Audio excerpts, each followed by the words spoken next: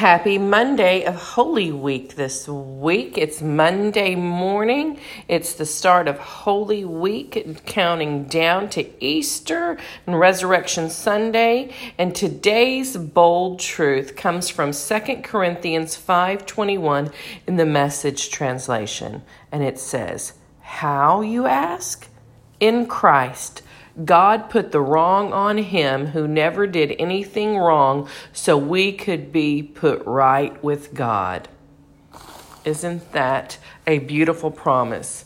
And it's a beautiful representation that he made a way for all of us. So I hope you have some great reflection. You have some great things planned for Holy Week and Easter Sunday. And if you don't, make sure that you're spending time with family and spending time with God.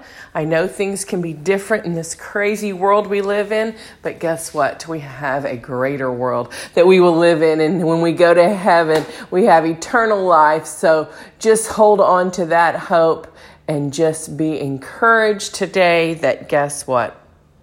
He put all the wrongs on him so we could be made right. Have a blessed day. Ring the bell, subscribe, share us with your friends and family. We'd love to connect on all social media platforms and find out what promises you're pursuing. Have a blessed day. We'll catch you back tomorrow on the next Bold Truth Raw Faith podcast.